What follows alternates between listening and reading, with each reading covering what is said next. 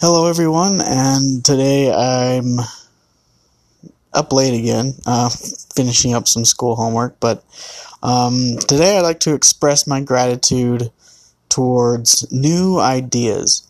And what I mean by that is some people, they get stuck in like a routine, and it kind of just is the same thing every day, and some people feel like that, that's how life is. Like that's how it's meant to be. You're supposed to be stuck in a routine, and it doesn't ever cross their mind that, with a little bit of creativity and some forward thinking, then you can change things up. You can get a new hobby, or maybe start a new business.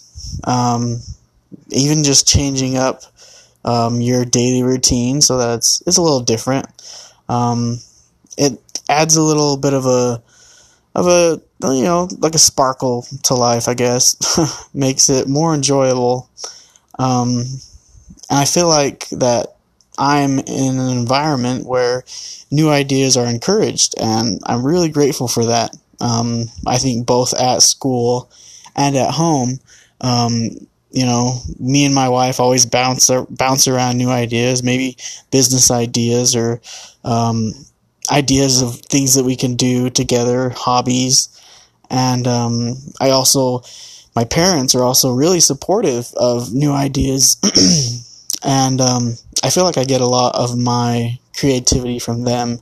And so I'm really grateful for that. And I'm grateful that I have this perspective of the world, where I feel like I can influence it or create value, and I don't have to be stuck in the same routine forever, and I don't have to be, I guess for lack of a better term, subject to, everyone else's ideas. Like, I can create my own idea, and,